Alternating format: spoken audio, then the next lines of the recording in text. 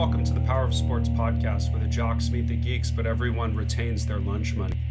On today's special episode, we will explore the Olympic Games. I recently had the good fortune of being asked to facilitate a colloquium for master's students at St. Mary's College of California, and many of our guest speakers were kind enough to allow me to use recorded excerpts from their presentations on this show, and I thank them for that. Now, the original idea of the modern Olympic Games was to bring feuding countries together in friendly competition under the values of excellence, friendship, and respect in order to create more lasting world peace. Yet in the 20th century, and in particular during the Cold War, the Games became political events that pitted the ideologies of capitalism and communism in a sort of proxy battle for international symbolic supremacy. Since the fall of the Soviet Union, the power dynamic has changed somewhat, but tensions between various nations have continued in symbolic ways nonetheless, through athletic contests themselves, but also in lavish displays of nationalism.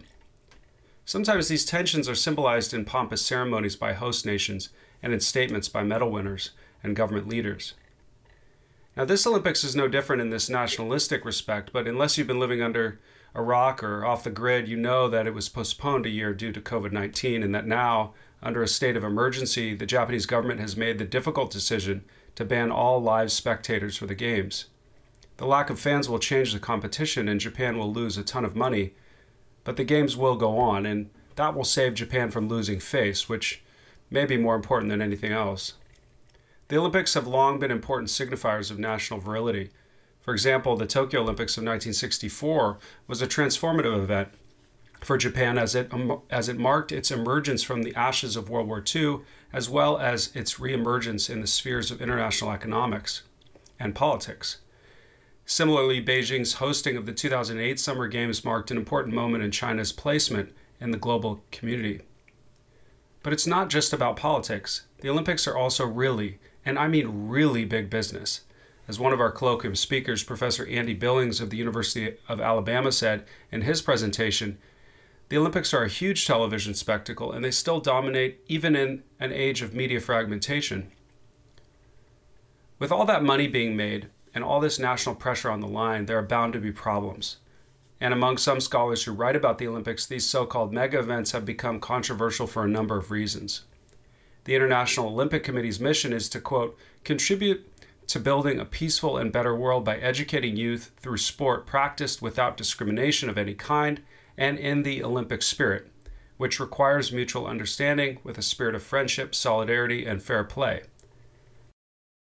But some scholars say there's ample evidence to suggest that the Games have become less about these stated intentions and more about the accumulation of capital. One key controversy that scholars have examined involves the ways in which powerful domestic efforts for nation building and powerful forces of global capital have led to the displacement of local residents in order to build the costly infrastructure to host the Games. And then they've highlighted the rapid construction requirements that operating the Games require and the ensuing environmental degradation that follows. In fact, many of the sports stadiums that are built for these Olympics in recent years go unused after the Games end. So in this colloquium, we welcomed guest speakers whose expertise enlightened us on a range of topics related to the upcoming Tokyo Olympics, and we explored issues such as economics, marketing and media, gender equality, ableism and disability, sustainability, anti-Olympic protests, and COVID-19 pandemic health and safety. In the end, my goal in facilitating the colloquium was to explore what can be done to better achieve the stated goals of Olympism. So without further ado, let's dive into the presentations. First, let's listen to Professor Billings describe just how dominant Olympic media broadcasts have become.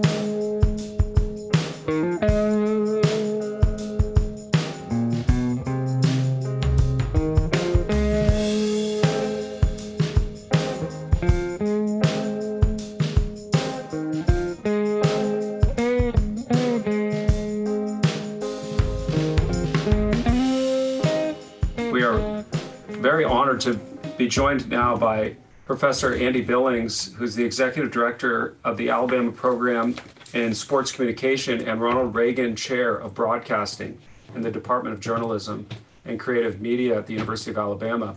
Professor Billings is an award-winning scholar and educator, and he's been interviewed over 500 times by various media outlets, from the New York Times to the Los Angeles Times to ESPN, and has also consulted with many sports media agencies, and is a past holder of the invited chair of Olympism at the Autonomous University of Barcelona. Professor Billings, thank you so much for coming to speak with us today, especially given the time difference. We really, really appreciate it, and we're grateful to have you. Not a problem. Happy to join you folks. Before I even begin, I think it's important for you to understand the origins of why I look at this. I've been looking at Olympic media now for a quarter century, believe it or not, 25 years. Since the 1996 Olympics in Atlanta. And I was a graduate student at Indiana University. I grew up in a very, very small town. Got a second stoplight when I was in college, not because we needed it, just to show progress. We got the McDonald's, but that knocked the Dairy Queen out of business. We couldn't handle both. I mean, we're talking small America. And for me, the Olympics were this ticket to a much broader world. The fact that I could be sitting in LaGrange, Indiana, watching, on a 13-inch TV, and yet see people from other nations competing in other nations and other time zones, speaking other languages and things like that was very exciting to me. So when I started to figure out what I wanted to study, I knew I wanted to do sports media, but I really started looking at what is it that we learn from the Olympics, which are kind of like, I know Christine Brennan calls it kind of this torch that becomes an ember. It shines brightly for 17 days and then it goes away and then it comes back and we know it was there, but whatever it was. And so really what I've done over the course of my career, I've certainly looked at many other sports media things, but I've always come back to the Olympics for what does it tell us about gender? What does it tell us about race? What does it tell us about nationality? And what are the responsibilities that are subsumed within that? And I was very fortunate about 10 years into the whole thing. I was teaching at Clemson University at the time, and the host of the Olympics, Bob Costas, his son was going to Clemson. And so he agreed to come speak for our class. And that became a friendship that we still maintain to this day. And he opened up doors to look inside the NBC mechanism to see how do they put on this huge, and I'll get to the numbers here to give you a sense of how big Olympic media really is. Despite all sorts of narratives you hear about Olympic media ratings going down, the Olympic telecast has won over 98% of its time slots since the turn of the century, in the last 20 years. The only time that anything ever got a higher rating than an Olympic telecast was at the peak of American Idol, I think in 2006 for the Winter Olympics. Other than that, the Olympics always wins. And really, the only question now, this is how dominant the Olympics are in the age of media fragmentation. The only question now is how much bigger it is than the rest of the highest rated networks. So it tends to be, at least for the last Summer Olympics, the Olympics on NBC got a higher rating than the second, third, fourth, fifth, sixth, and seventh networks combined, because hardly anything can draw a number anymore. Live sports draws a number, and the Olympics still is appointment television for a lot of people. So short answer is yes, Olympic ratings are down, but very slightly and not remotely as much in comparison to their competition. So the Olympics become this really key element because it's one of the few things we'll watch the ads for. We'll stay on for an entire night. It's huge. There's a reason why my first book was Olympic Media Inside the Biggest Show on Television. I make that case.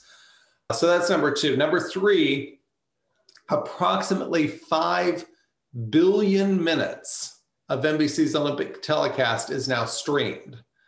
However, that's really small compared to the 150 billion minutes that were consumed via television for the last Summer Olympic Games in Rio. So is streaming trending up? You bet. Is linear television stream, trending down? Slightly, yes. But we're still talking about 5 billion versus 150 billion. This is still very much a television product, much more than anything on a website or a mobile app. Certainly with the younger population, streaming is a little bit more popular, but it really gets into what does it mean to follow the Olympics for a younger person. This notion of, yeah, I follow the Olympics, but I do it on social, I do it with video clips. I don't necessarily sit and watch hours on end. But the 5 billion versus 150 billion, I think, is very useful there. NBC employs over 3,000 people for the Olympic telecast, which is roughly 800% more than any other sports media division in the United States except for ESPN. ESPN has so many tentacles, that it could start to rival that. But what it really means is the majority of people who are putting together NBC's Olympic telecast do not work day to day for NBC. They are, hired guns. They are people who are working for, Learfield Sports with college football or Raycom or, whatever those things are. Or even for some of the direct rival networks, because a lot of those networks want the visibility of the Olympics. So Fox, CBS, ABC, they're all still likely to say, yes, you can go work the Olympics and then come back to us and your profile will be bigger. So it's one of those things that's really a feather in your cap. And many people in the sports world, they'll talk about the number of Super Bowls they've worked and the number of Olympics they've worked. NBC holds workshops to perfect their Olympic telecast. And they focus on storytelling and trying not to be too nationalistic. If you had all the different versions of the Olympics that were rendered all around the world, we want this to be the one that anyone, American or non-American, would say this is the highest quality, best storytelling there is. So to that end, you will never, or at least hopefully never again, hear anyone on the NBC Olympic telecast refer to American athletes as us or non-American athletes as them. They have put a ban on personal pronouns, we, they, whatever it is, to try to really make it a sense of, hey, we're telling a story, and yes, we're going to show Americans more, but that doesn't mean it's an us against them. And you certainly find, I've seen examples, for instance, of the Olympic telecast in Australia, where they're so obsessed with swimming and their Australian swimmer that the cameraman accidentally cropped out the gold medal winner because they were so focused on the Australian swimmer who didn't medal. You don't tend to have those cases there. There certainly are cases way back in the history. I think Al McGuire, when he was doing basketball in the 1980s, was, I think the term they used was gently reminded not to talk about we or us in regard to the men's basketball team there. But really, that is ingrained within the NBC product. And really the goal is get out of these pre-produced profiles and let the sportscaster tell the story. So rather than doing a pre-produced, let's get behind the scenes thing, instead they'd love to have the sportscaster there because then you're still live at the event and that's what draws the eyeballs. They don't want to think, oh my gosh, we're not anywhere close because we're looking at something pre-produced.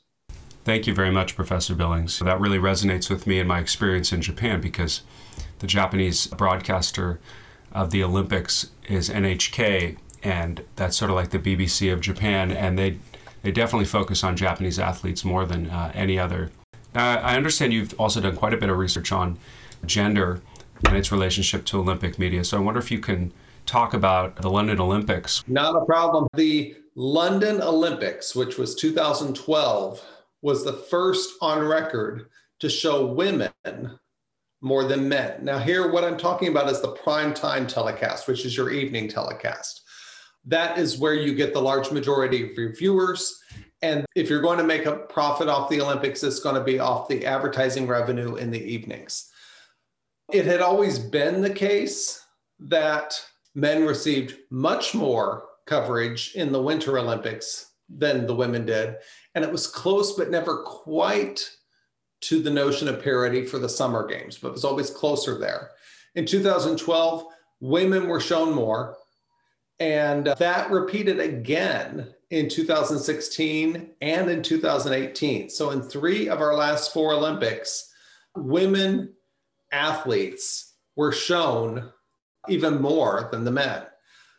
You can look at lots of reasons for that. I think the biggest thing is in each of those Olympics, women athletes won the majority of the medals for the United States.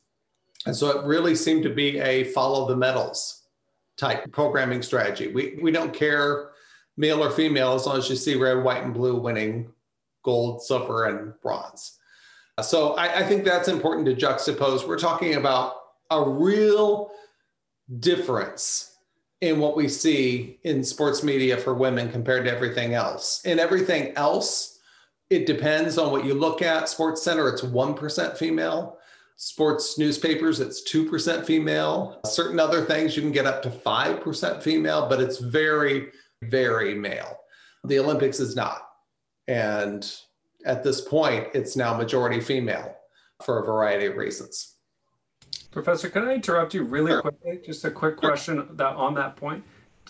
Are you aware of whether at ESPN there's a fear that if they did expand their coverage to more women's sports, that they would lose some of their core viewers? ESPN does better with hiring, but not necessarily with producers. And I think that they'll admit that there too.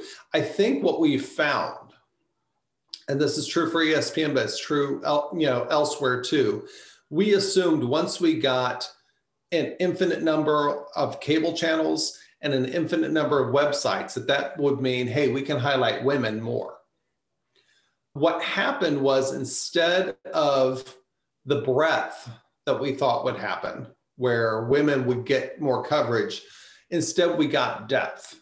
So what I mean there is, yes, you can find the NWSL, the Women's Soccer League, but you're not going to find it on the core ESPN channel. What are you going to find there? You're going to find more depth in the men's team sports. So you're going to get endless coverage of the NFL draft, or you're going to get a whole ton of coverage of the hot stove league for baseball, or you're going to, get talking heads opinions on what trades need to happen, or, whatever it is. Those become 12-month-a-year sports, and that really pushes everything out. And yeah, that's most all women's sports, but it's truthfully anything else that isn't baseball, basketball, and football. Golf, tennis, NASCAR, most of those things get pushed to other networks too. With the Summer Olympic evening telecast, over 90% and usually over 95% is dedicated to just 5 sports. I'll be very curious to see if this happens with Tokyo as well. So you could probably even guess what those sports are if you've sampled the Olympics. Gymnastics, track and field, swimming, diving, beach volleyball. That's it. There are 36 different disciplines, I think, now in the Olympics. But these are the 5 sports they found appeal to the widest audience and also are really good for commercial breaks. So what we mean there is you can show a gymnastics rotation, you can show a swimming final, and then you can even bounce to another sport. That's very difficult to do for a basketball game. If you're committed to a basketball game, you're kind of there for at least an hour and a half, if not 2 hours. They would rather do kind of a jigsaw puzzle where you do a 6-minute segment here, a 9-minute segment there, and go back and forth. But really, that becomes the Olympics. The other reason why they program it that way, of course, is the United States tends to do really well in those sports. So I'll get to that in another point here, but really it's all about, hey, we can see Americans doing well. And that's the reason why maybe we aren't watching some of these other sports where we really aren't in medal contention, at all. Thank you very much, Professor. I wonder if we can go back to that issue of gender in Olympics media. Can you talk a little bit more about how female athletes and male athletes are described in these media broadcasts? Men and women in my research have been found to be described differently, but it's usually not overt sexism. Instead, it's more covert sexism. So you have different reasons why they'll describe the success or failure of a male or female athlete, but many times, not always, many times there is a reason for it. That doesn't mean a justification. It's different there. But for instance, in gymnastics, you might be talking more about the experience of a male gymnast than you would a female gymnast. Well, why is that? Well, if you look at gymnastics, male gymnasts are disproportionately likely to still be competing well into their late 20s, sometimes even beyond. So they might have more experience than, say, Simone Biles, who still, was a teenager when she was winning all those gold medals. It's hard to talk about the experience of an 18-year-old or a 17-year-old. Thank you very much, Professor. You mentioned Simone Biles, the very popular African-American gymnast who has been wildly successful in the Olympics. And so I wonder if you can talk about the intersection of race and Olympic media now. The Summer Olympics are racially stacked. I'll get to what that means here in a second, while the Winter Olympics simply lack diversity. So sports stacking is the concept of you can have racial diversity within something like the Olympics, but that doesn't mean you have consistent diversity in every single event. So you might have a telecast that you say there's many white, Black, Hispanic, or Asian athletes all competing there, but it's many white and Asian athletes competing in swimming finals.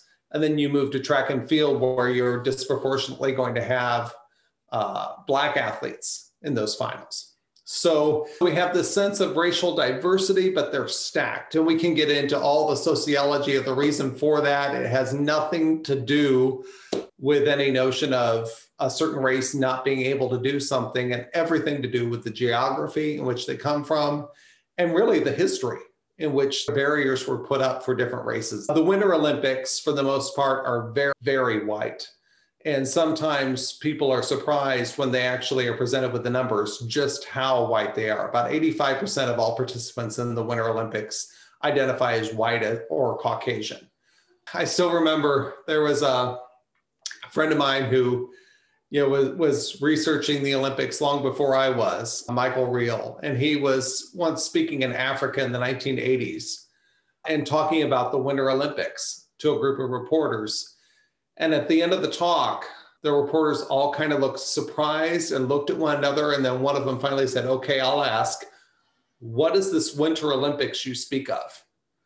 And it really was eye-opening to him to say, it's not just that they don't compete or don't do well. For many nations, especially where snow is just not going to be part of the equation, or access, to things, it's entirely a non-entity. It simply isn't there.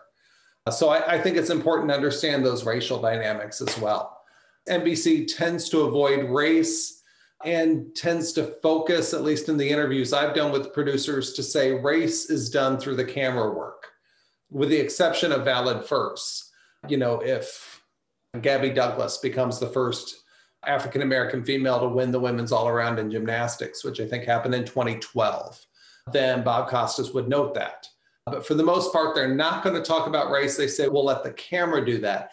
The problematic element, of course, there is it reduces race to skin pigment. It reduces race to simply what is visual. But I also understand the trepidation that people have sometimes when talking about race or trying to talk about race in countries in which they might never have been. That tends to be what NBC does with racial dynamics there. That is so fascinating, Professor. So race is reduced to skin pigment, as you say, and it's mediated primarily through cameras and almost always avoided in the commentary of Olympic announcers, unless it's a first of some kind. So it almost seems like NBC tries to take a colorblind approach to race in its coverage. Now, I know you've also done research on the proportion of coverage that is given to American athletes in Olympic TV broadcasts. I think you found that Americans win 11 to 13% of the medals, but that they're shown about 5 times that amount in the Summer Olympics and about 4 times that amount in the Winter Olympic broadcasts. Is that true? Now, we don't win 11 to 13% of those medals in those 5 sports I talked about: swimming, diving, gymnastics, track and field, beach volleyball. We win close to 30 there. But for the most part, we're shown way more than those medals would warrant. Now, you can get into all sorts of debates there. Trust me, NBC is not going to make nearly as much money, if any, if they only show American athletes 11 to 13% of the time. That's a really bad business model. And there's certainly debates that you can have. You can say, well, in Tokyo, maybe they're going to show American athletes 50 to 55% of the time. That sounds typical.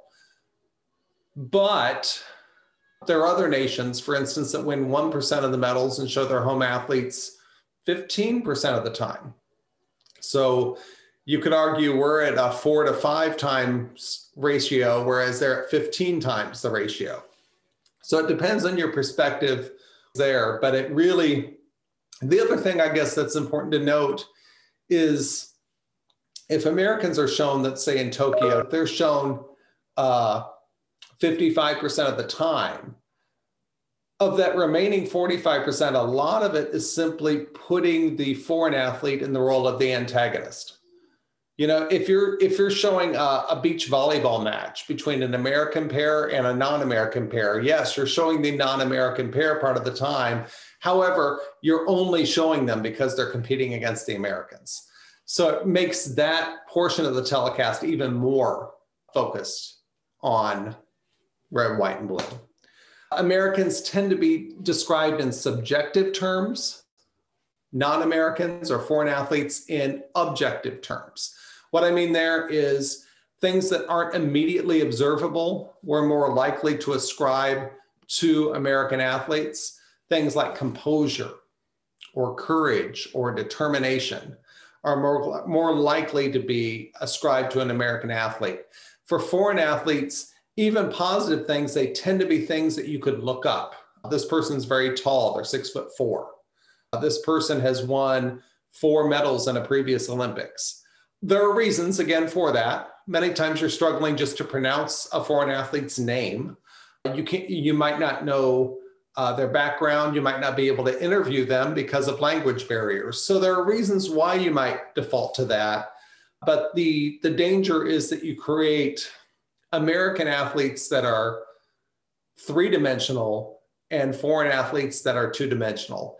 The more scripted the telecast, the more Americans are promoted over others. So that means the host, Mike Tirico now, or whoever's in the host desk, is more likely to promote American athletes. The commercials, more scripted, more likely to promote American athletes than the on-site reporters. On-site reporters, largely, they're describing what's there. And so if it happens to be a non-American athlete competing at the time, they're of course going to be talking about them as well. So more scripting equals more Americanism. That's really interesting, Professor. What about the medals table? How does that play into all of this? NBC used to not show the medals table, but now does. And I've actually even talked to people at NBC about this notion.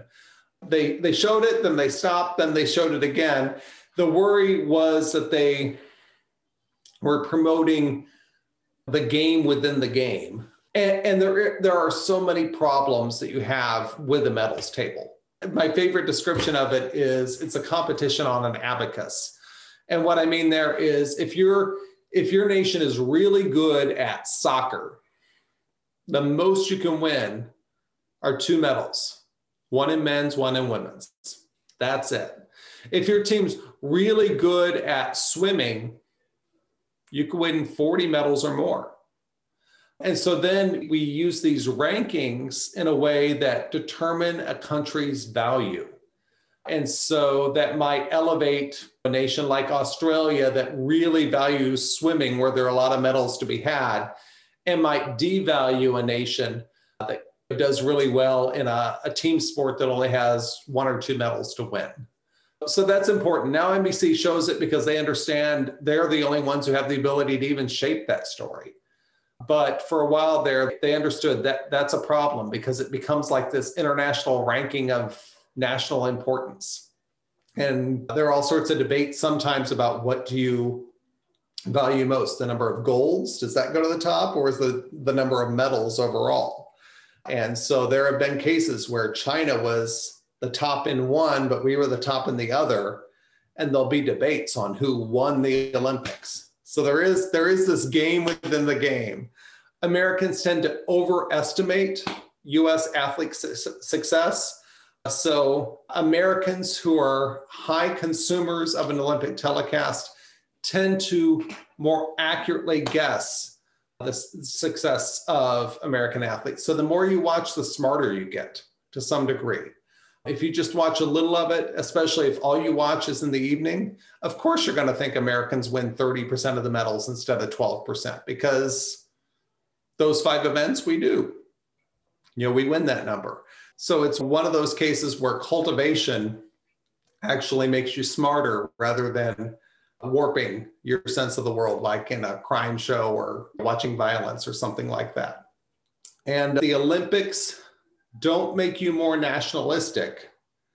More nationalistic people seek out the Olympics. I hope that makes sense. It's kind of a chicken or egg type thing. It's not A equals B, it's B equals A. So, if you think about that, that's the way we are with any media product, really. If you love to watch reruns of The Big Bang Theory, that doesn't make you love comedy more as much as people who love comedy are more likely to watch reruns of The Big Bang Theory. If you want your sports wrapped in red, white, and blue and in stories about people that you didn't even know at the start of the telecast, the Olympics is for you. And sometimes you might be a huge sports fan and say, this Olympics thing is not working for me.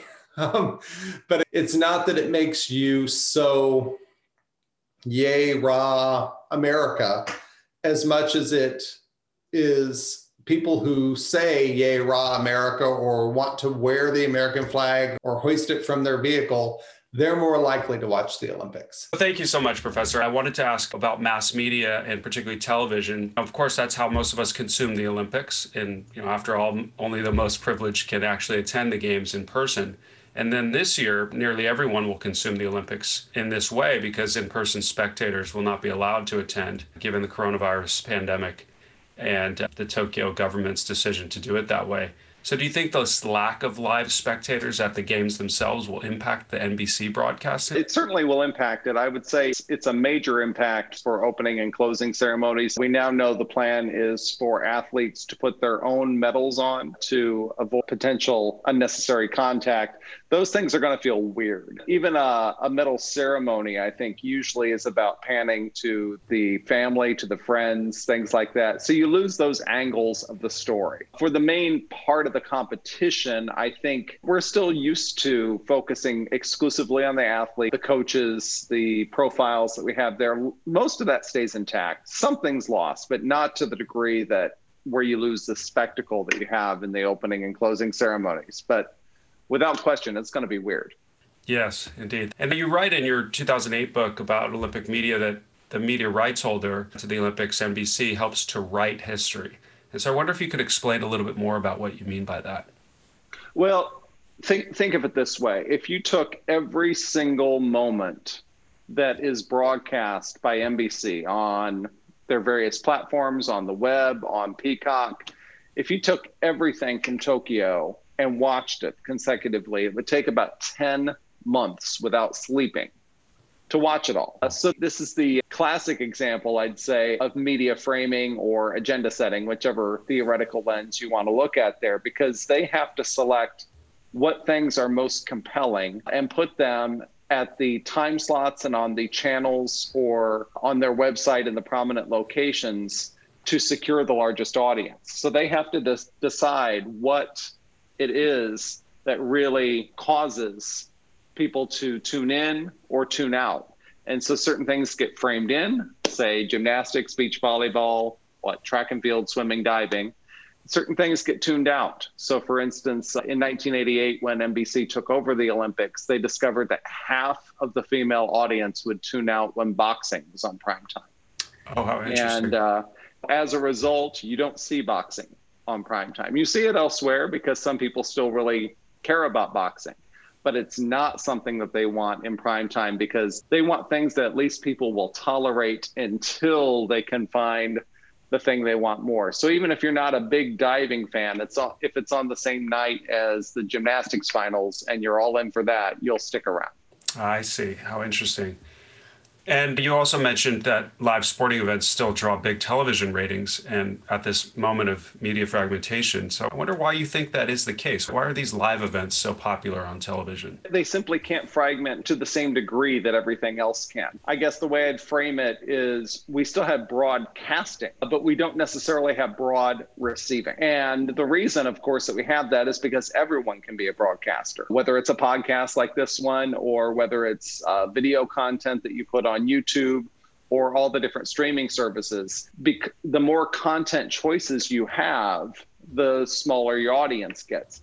So what happens there is you only target the things that you think are key moments and especially things that have to be consumed now. This week, we found out that shows like Netflix's The Crown or Apple Plus's Ted Lasso received many Emmy nominations. But you might have watched that a year ago. You might have watched it at some point since then. You might choose to watch that at some time before the ceremonies in September. But you don't necessarily have to watch that, even if you're interested, right now. For the Olympics or for the Super Bowl or for major sports, there's still that liveness that's incredibly appealing to people. And it's because it's the biggest story now and it's reduced to a very footnote of a story in just a couple days. Mm-hmm. So you want to consume it when the cultural conversations happen. You want to consume it along with everyone. You want to bear witness to some degree. And so that's what makes sports special.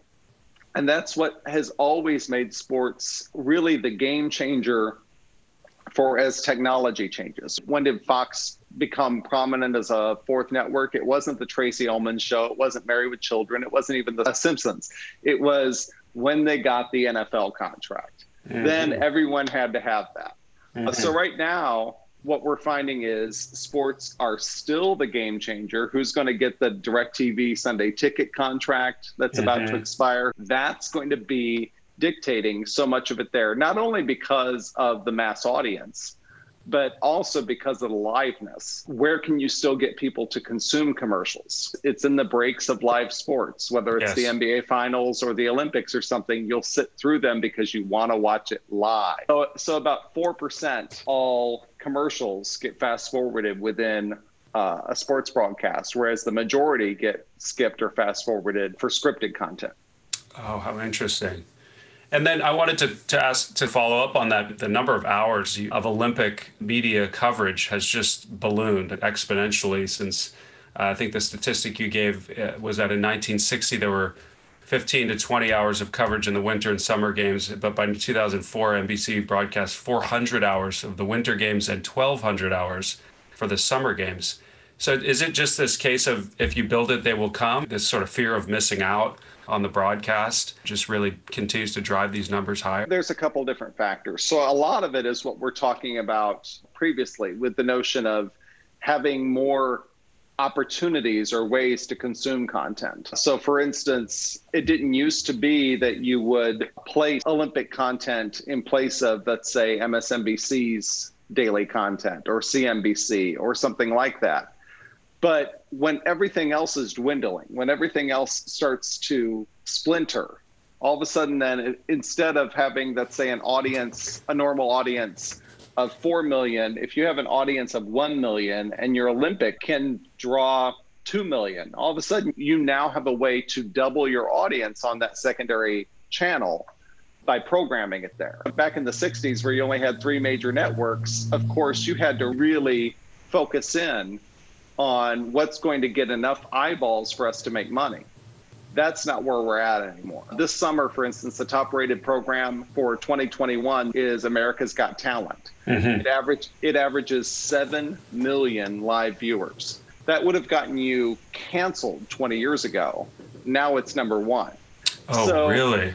All of a sudden, because everything else splinters, then you can put the Olympics everywhere and still see a goosing of your rating somewhere. So that's part of it. And then the other part of it, of course, is just it's easier now to broadcast because of technological advances than ever before. So if you're sending, I don't know how many NBC sent over this time. Normally it's about 3,000, but they're likely doing a lot more work that they can from their Stanford offices in Connecticut. But if you're sending all those over there and you've got all the cameras set up and you've got all the commentators there, it really doesn't cost you much more to convey that, at least on the web or on Peacock, for the avid race walking fan or for the person who really wants to watch table tennis. You can do that. Whereas before it was pretty costly to be able to convey that from some other part of the world. I see. Now I want to shift gears and talk a little bit about identity, which I know is another key area of focus in your research. So you mentioned in a 2008 paper that you wrote called the Games Through the NBC Lens, that as a scholar, it's important to look at what NBC chooses to show, what it chooses to show habitually, and what it chooses to avoid. So I'm curious if you could elaborate. Why do you think that's the case? I think you just want to have smart and intelligent programming and storytelling. And you can criticize NBC, and I have for many things that they've done. But one thing I don't tend to criticize them on is disproportionately show American athletes doing well. That's simply smart programming. Now, I can point out that we're probably going to see about 50% of the coverage devoted to American athletes and about 11, maybe 12% of the medals won by American athletes. So it's about a 4-to-1 ratio compared to what you could say they should show. But at the same time, you have to accept the fact that the majority of Americans tune in to watch American athletes do well. To only show them 11 or 12% of the time would be terrible programming, and people would tune out. So NBC's got to find a way, to give the athletes and the stories and the victories in proportion to the point that people want to tune in. And then also, what I think makes this unique is they've got to be able to tell stories in a way that someone you haven't heard of at 7 p.m. is someone that you well up with tears when they win a gold medal at 10 p.m. Other things, we don't have that. We might watch Tom Brady win a Super Bowl, but that story's been playing out for decades. Even someone like Giannis in the NBA Finals, most basketball fans have been following his career for several years. That's not the case. Olympians outside of just a handful that we usually have, someone like Simone Biles of today or Michael Phelps of years ago. Those people, of course, we've been following them for a long time. But for the mass majority, what we're dealing with is people that we care because they're wearing the red, white, and blue, or they're from some region of the country we are either from or have been to before, or there's some point of connection. Yes. So it's really storytelling in a way that I don't think you get with any other sports product in America. That's quite interesting. And I know from your research that the Olympics are now being watched more by women, and NBC coverage is now emphasizing women's events more than they once did. So do you think that these broadcasts by NBC have the potential to transform mainstream American understandings of women in sports? I do. The question is, to what degree should you? And what I mean there is, so what we discover is people will still tune in droves for the Olympics and watch a primetime telecast. That 3 of the last 4 NBC primetime telecasts have been majority female. Slight majority, but still majority. Whereas the rest of our sports media landscape, it's about 2% women.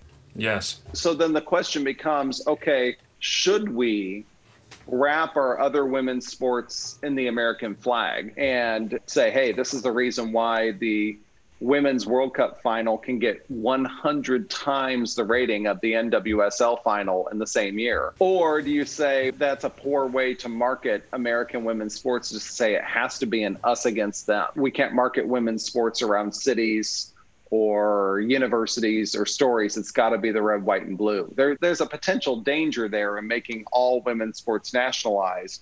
But if you're trying to find the silver bullet for ratings for women's sports right now, if it's wrapped in the American flag, people will tune in, especially when they're as successful as our women are in the Olympics or, say, in the Women's World Cup. Yeah, I'm really glad you mentioned nationalism because that's my next question. But it seems clear to me that the Olympics are as significant a media event as they are in large part because of nationalism, which is, of course, reinforced through the events and their broadcast. As you say, the folks who are watching the Olympics oftentimes are attracted to the idea of an American winning against some other nation's athlete. Do you think it will ever be possible to leverage the Olympics to emphasize any kind of global citizenship, even if it is an imagined global citizenship? The reason I ask is because obviously we face a lot of global problems right now. And so I wonder whether the Olympics, and particularly NBC's Olympic broadcasts, could in some ways help solve them, even if it's just by raising awareness of issues like global warming or human trafficking or other kind of global problems that we really need transnational efforts to solve. Yeah, no, I think you can. And certainly if you say, what is the one thing that the entire world will pause and look with a collective eye towards something? It's still the Summer Olympics with the World Cup in there, but World Cup functions differently in some ways in that it's one sport. If you're not a soccer fan, you're not in. There's usually only one game at a time, the large majority of the time. So the Olympics is unique in that way. Can it bolster a sense of global citizenship? Yes. But what our research that I've especially done with Keenan Brown here and with some scholars elsewhere, including in Germany, is that people who love things wrapped with a nationalistic tinge disproportionately tune in for the Olympics. People who don't, who say, I'm not into the flags, I'm not into the pageantry, whatever it is, they don't. What you have there is many times you hear the argument that the Olympics makes you more nationalistic when it appears the opposite is happening, which is people who really love things wrapped in nationalism or patriotism disproportionately seek out the Olympics. Yes. What happens there is the people that you most want to influence or most want to change on some of these issues of global citizenship that you talk about are disproportionately less likely to tune into the games, which is your biggest hindrance there. So yeah, you have potential for that, but at the same time, there is a preaching to the choir element to this because a lot of the people who really love that notion of a single international spirit, they're already in your camp. Okay, thank you. And you write in the preface to your book on the production of the NBC Olympic broadcast that, quote, sports bond societies and cultures in ways that nothing else can, close quote. And then you go on to write that there's great responsibility that sportscasters have to tell the story of these sports and their cultural power in a way that depicts all people, regardless of their background, with respect. And you borrow a line from Spider-Man to make the point. With great power comes great responsibility. So I'm genuinely interested in the juxtaposition of these ideas. And I wanted to ask you, do you see it as your responsibility as a media scholar to hold the feet of these sportscasters to the fire? Or am I reading this passage wrong? I don't know if it's hold feet to the fire as much as to give data and allow people to interpret it however they wish. A lot of what I do in the Olympics requires you to have a bar that you have decided this is what fairness looks like. And I can do that. And I can say, gosh, you showed this much that was either fair or unfair. But what I really like to do even more than that is to say, here's the data, use it to become more media literate. I am not here to bolster ratings for the Olympics. I'm not here to stifle ratings for the Olympics. I'm here to provide unique data points that my colleagues and I have been able to advance for a while to the point that we can say, here's how things have changed over time. We can have debates on fairness. One that I know happens in the academic world quite a bit is 50-50 the bar we should have for men's and women's sports coverage in the Olympics if the majority of people who are attending the games or who are competing for the games are still men. Because we still have a slight majority of men competing. I still fall back on the 50-50, because the coverage we look at is only at the finals, and we have the same number of people in those finals, men or women.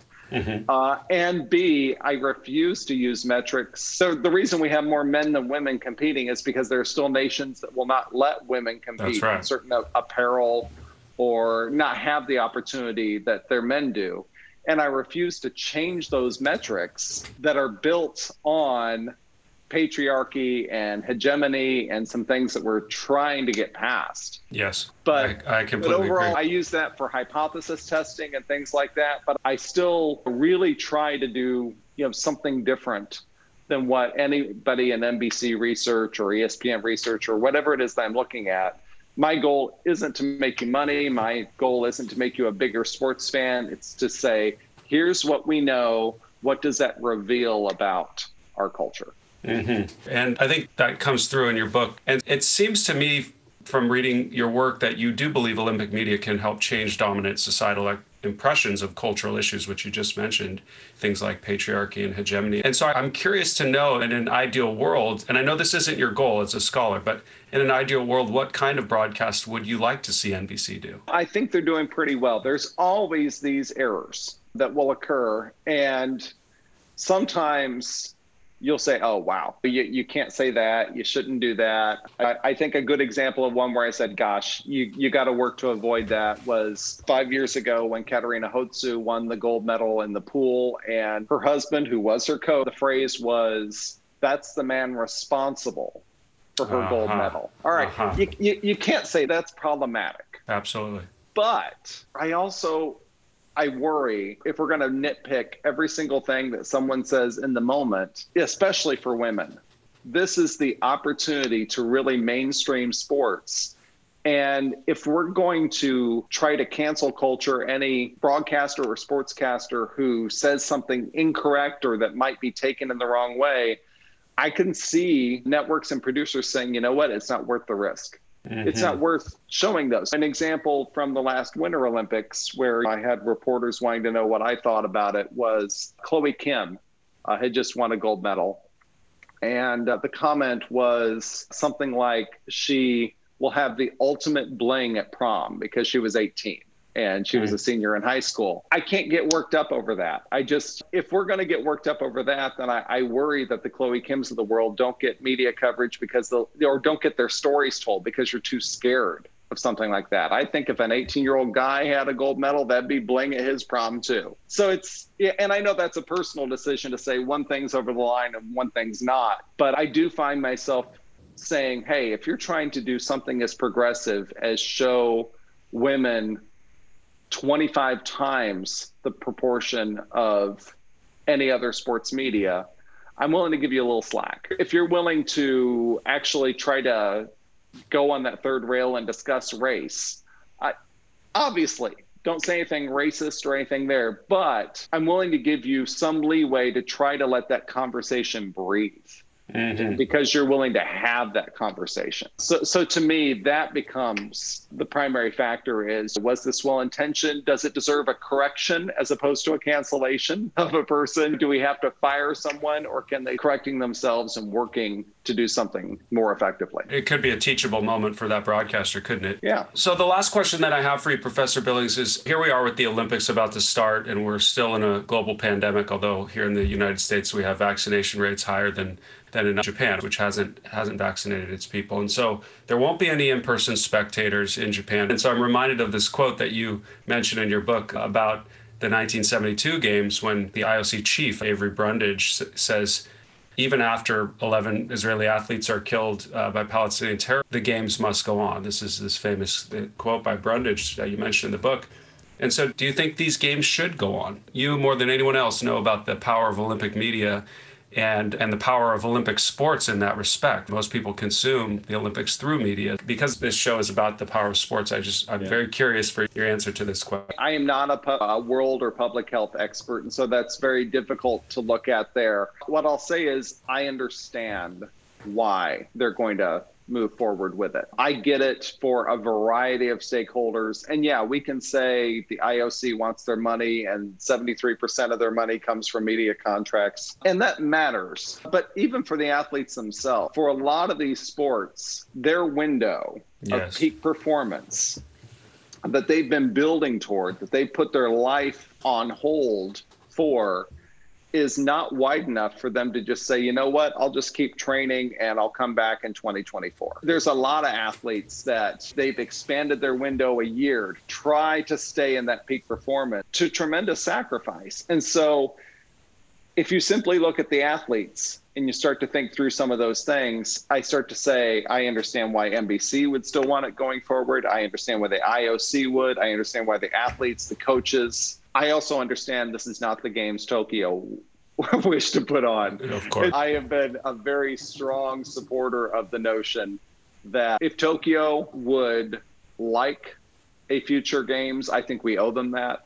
Whether it's 2032, 2036 or beyond, if they would want that to be able to see some more return on their investment, I not only think that'd be fair to them, I think it'd be a way to be more environmentally sustainable, to say, hey, we're going to keep these stadiums and these facilities up to code for the next few years because we know the Olympics is coming back. That makes a whole lot of sense to me because there's no question. We're talking billions and billions of dollars that Tokyo and the organizing committee there is not going to be able to realize through no fault of their own. That's right. Thank you so much, Professor. This has been really interesting. I really appreciate you taking some extra time here to answer a few more of my questions. I enjoyed it. Thank you so much. Have a wonderful rest of your day, and let's keep in touch. Sounds good. Well, that'll wrap up today's show. I want to thank Professor Billings again for his willingness to speak to our colloquium and also for allowing me to use his speech on the show. I know I learned a great deal from him, and his research is persuasive for a number of reasons. First, he has had inside access to see how Olympic media actually works. That kind of access is rare for a researcher, and it gives him a perspective that must be considered. Second, he has been doing this work for a long period of time. And third, I think that his perspective as a small-town Indiana kid who grew up to study one of the world's most important global events really makes you think about how global impacts local and local impacts global. If you'd like to find out more about Professor Billings' work, please visit www.cis.ua.edu and search for his profile under the Faculty tab on the left-hand side of the page. That is C as in cat, I as in igloo, and S as in sandwich, which stands for College of Communications and Information Sciences. And of course, the .ua is for the University of Alabama. We'll have more episodes coming up here on the Olympics, including excerpts from our colloquium, where we explore other Olympic issues, including gender, disability, sustainability, and the anti-Olympic movement. The students who took part in this colloquium asked many insightful questions and wrote some very convincing reflection papers. And what I found so interesting was how many of them latched on to the colloquium speakers who called for major reforms and how the Olympics are governed and operated. So stay tuned for the next episode where we explore some of their reasons why. Thank you everyone for listening and have a great rest of your day.